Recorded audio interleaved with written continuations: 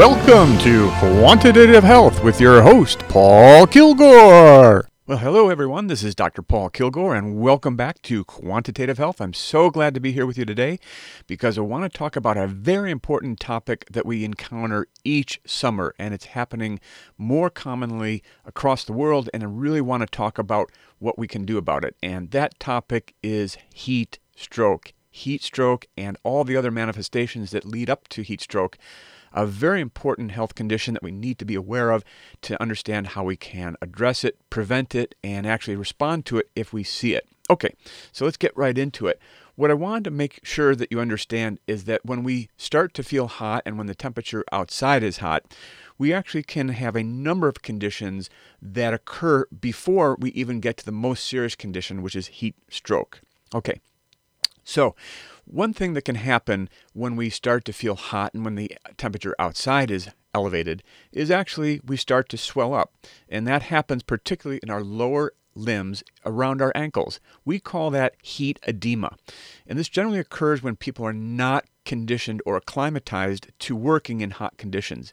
So they're working hard and they're exposed to high temperatures in the air, and we actually see swelling of the ankles. This can actually be recovered from, and we see recovery occurring a day or two after people are exposed to a cooler environment. Okay, the next thing that can happen is rashes. We call this heat rashes, and these are tiny red spots on the skin that can cause a prickling sensation during heat exposure. And you may have heard the term prickly heat. That is actually a heat rash, and these spots occur as a result of inflammation around the sweat gland ducts that become plugged up with oils and other material. So that's heat rash, prickly rash. Okay. The next one is heat cramps. Now, heat cramps are quite painful. They're sharp pains that can occur in muscles, and these occur along with other heat stress conditions, and I'll talk about those. Now, the cause of heat cramps is often and typically a salt imbalance resulting from our failure actually to replace the salt that we lose through sweating. And even when we're at rest in non-hot conditions, we're actually losing salt and water from our skin. We call that insensible losses in the medical jargon. But when we're really, really hot, we're losing a lot more salt and water. And that loss of salt in particular, and that imbalance in our bodies due to the loss of salt, can actually lead to cramps in the muscles. And often we see cramps occurring when people will consume large amounts of water alone without replacing the salt or electrolytes that we need to have in our bodies. So when I hear that term electrolytes, or when you hear it, that's also a signal to think about salt. So salt and electrolytes are really the same thing. Now, when we talk about replacing salt and electrolytes, we want to do that gradually, and we're going to talk about that in just a second. First, though, I want to talk about the next level of heat illness. That's heat exhaustion. Heat exhaustion is caused by a loss of body water and salt through excessive sweating. So we're really, really hot. Our body is trying to compensate and cool the interior core as well as our skin, and that leads to excessive sweating. Now, the signs and symptoms of heat exhaustion are the following. Number one, heavy sweating. We're going to feel weak. We may feel dizzy. We actually may see visual disturbances. That means we may see double vision, for example. We will have intense thirst. We can feel nauseated, like we're going to vomit. We can get a headache, which can be really pounding. We can then also start vomiting along with the nausea. We can get diarrhea, believe it or not. We can get muscle cramps, as we talked about in heat cramps. We can also start to feel breathless, like short of breath where we can't get enough air. We also may even feel chest palpitations. We may feel our heart kind of jumping out of our chest. We also may actually feel tingling and numbness of the hands and feet. And interestingly, we can get recovery from heat exhaustion after resting in a cool area. And that's important because at the same time we should be consuming a cool drink, particularly water, clear juice, or a sports drink of some type. The reason the sports drinks are helpful is that they contain those electrolytes that we talked about earlier, helping you to replace the salt that you lose through sweating. Very, very important. Okay, now the next level of heat illness that I want to talk about is something called heat syncope. Okay, this is really dizziness and fainting caused by the heat. And it's really caused by temporarily having insufficient blood flow to our brains while we stand up. And that can happen because we lose volume through sweating. And when we don't have volume of water mixed in with our blood, we actually have reduced blood flow. And that leads to lightheadedness, dizziness, and a lack of blood flow to our brain. And that can cause us to faint or pass out. Now, that often typically occurs in people that are not acclimatized to high levels of heat, okay? And so it's also indirectly caused by a loss of body fluid through sweating. And that's important because when we lose body fluid, it lowers our blood pressure, and our blood tends to pool down in our legs and lower limbs because we're standing up or moving from a sitting or lying down position rapidly to standing up. Now, keys to recovering from this are resting in a cool area, slow consumption of fluids along with the electrolytes, and making sure that we use any other ways to stay cool in the environment and avoid getting in a hot, for example, direct sunlight environment. Now, we're going to talk the next highest level of heat illness we call heat stroke. This is the most serious type of heat illness. And it's important because our body kind of loses control of our mechanisms for heat control and reducing body temperature. And so when we see signs of heat stroke, this includes very high body temperature much above the normal 38 degrees or so, 37.5 degrees centigrade. When we start to see heat stroke, we get body temperatures above 41 degrees centigrade, extremely hot. And we also can lose consciousness. So when we get to that point with heat stroke, the body's temperature and ability for the brain to function normally stops. And when that happens, we can pass out and lose consciousness. Now, what's interesting is that sweating is not a good sign of heat stress because there's really two types of heat stroke. One is the classical type. The classical type is where we actually see little or no sweating. So if someone is not sweating and they're losing consciousness and they're having other signs and symptoms that we talked about, that can be a very, very dangerous situation. Now, the other type of heat stroke is exertional, where the body temperature rises because of strenuous exercise or work, and sweating is usually present. So we're concerned about heat stroke because that's the most dangerous manifestation, okay? When we talk about heat stroke, we're really talking about a situation where we see hot, dry skin, or on the other hand, we can see profuse sweating. The person, as you're talking to them, appears to be confused. They may not know what day it is. They may not know who you are. They may not know where they are. They can lose consciousness. You can try to arouse them and they don't arouse. They can actually have seizures that look like epilepsy. And they also will have a very, very high body temperature that we can measure orally or rectally. Now, when you see someone in that environment, don't stop. Call 911 immediately. Heat stroke is a medical emergency. Stay with the person until help arrives. Try to move the individual to a cooler or shaded location if you can, and remove as many clothes as possible, including shoes and socks, to try to cool the body as much as possible. Now, if you're in an environment where you can access water, try to wet the person's skin and clothing with cool water like a cool towel. Apply cold, wet cloths or ice to the head, face, neck, armpits, and groin where the blood is flowing, and you can actually cool the interior core quicker by cooling the blood that passes next to that cool ice or cool washcloth. Don't try to force the person to drink liquids at that point because they may not be able to, number one. They may not be alert, number two. And if you're forcing it, they could actually choke, and that can cause further breathing problems. Okay?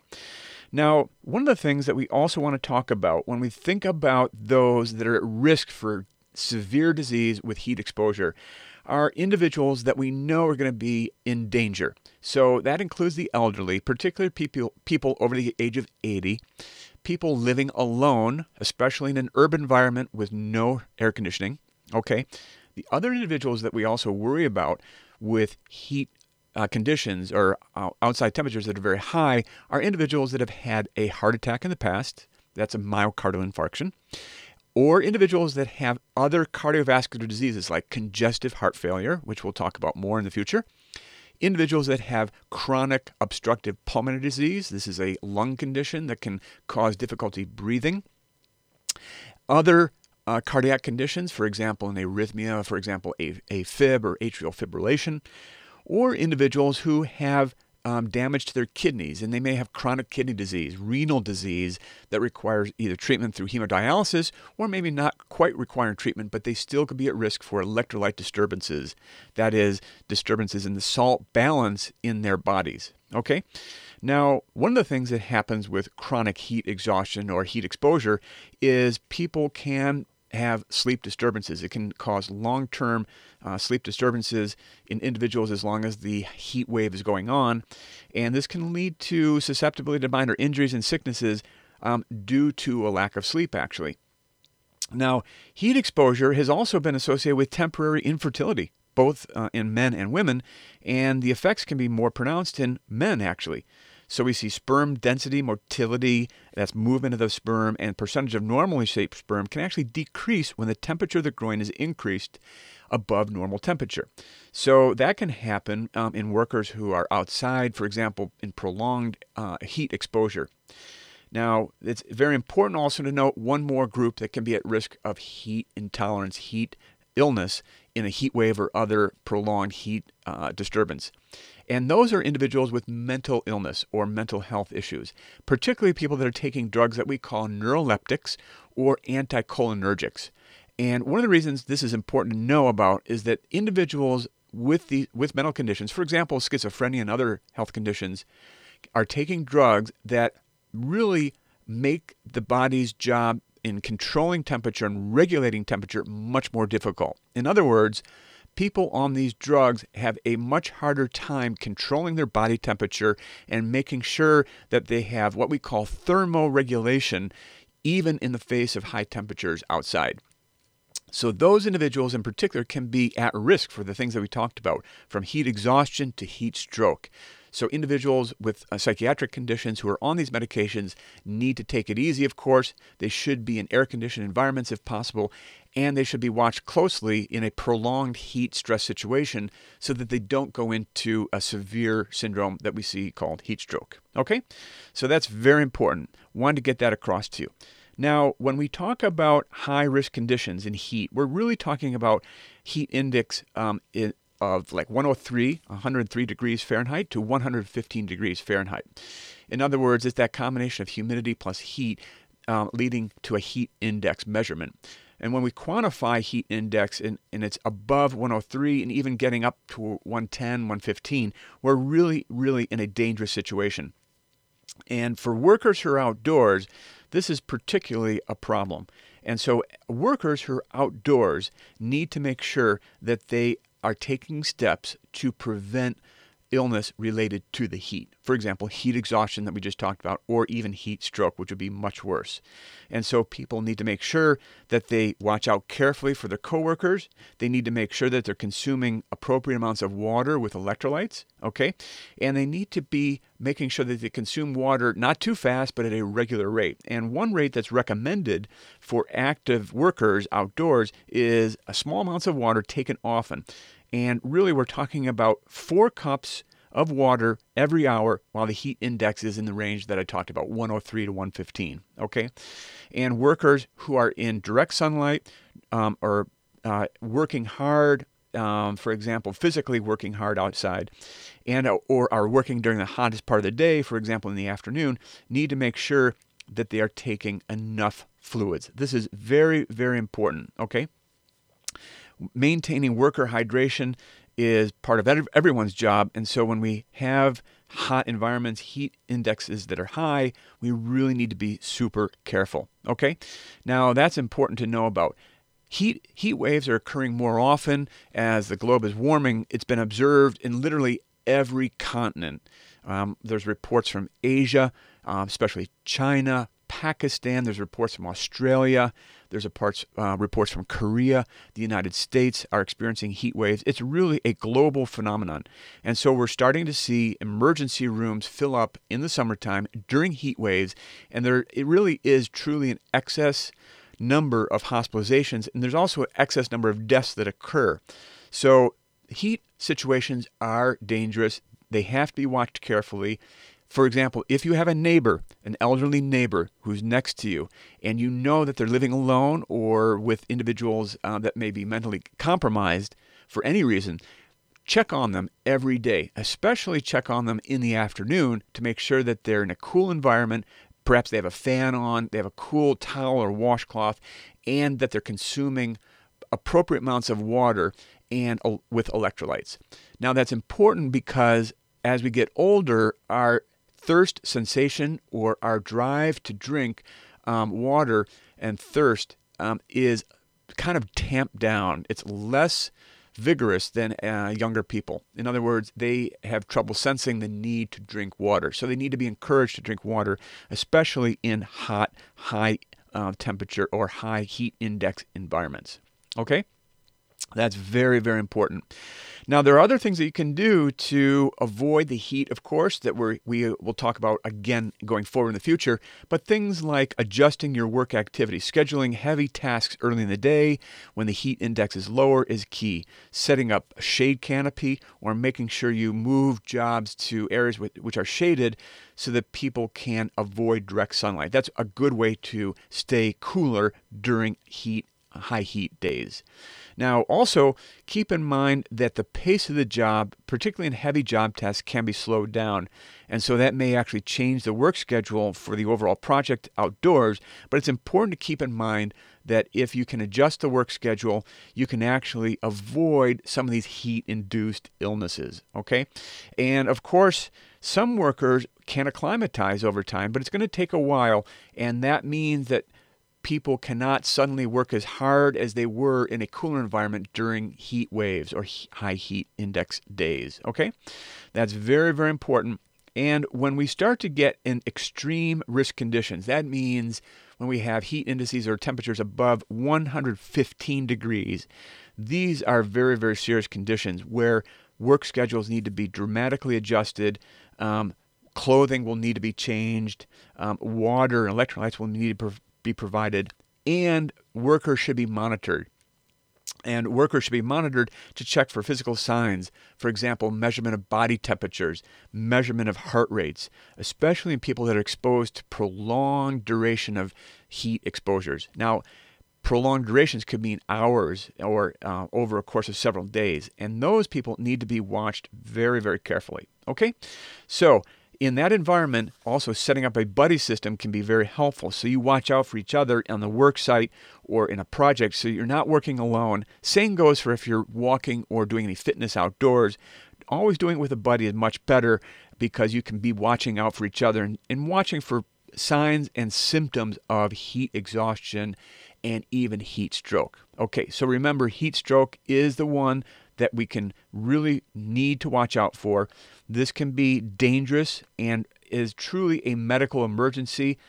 Individuals in a situation with heat stroke have hot, dry skin or can even have profuse sweating, two sides of it. They can be confused, have mental status changes. They can lose consciousness, they can have seizures, and their core temperature can be very, very high, well above our normal body temperature of 37.5, getting up to 41 degrees centigrade. Very, very hot. In that situation, call 911, call emergency. The individual needs to get to medical attention immediately. Okay? So with that, I'm going to leave you today, and we're going to continue this discussion about heat stroke and what more we need to do to protect ourselves going forward in any environment around the world. Okay, thank you. Take care.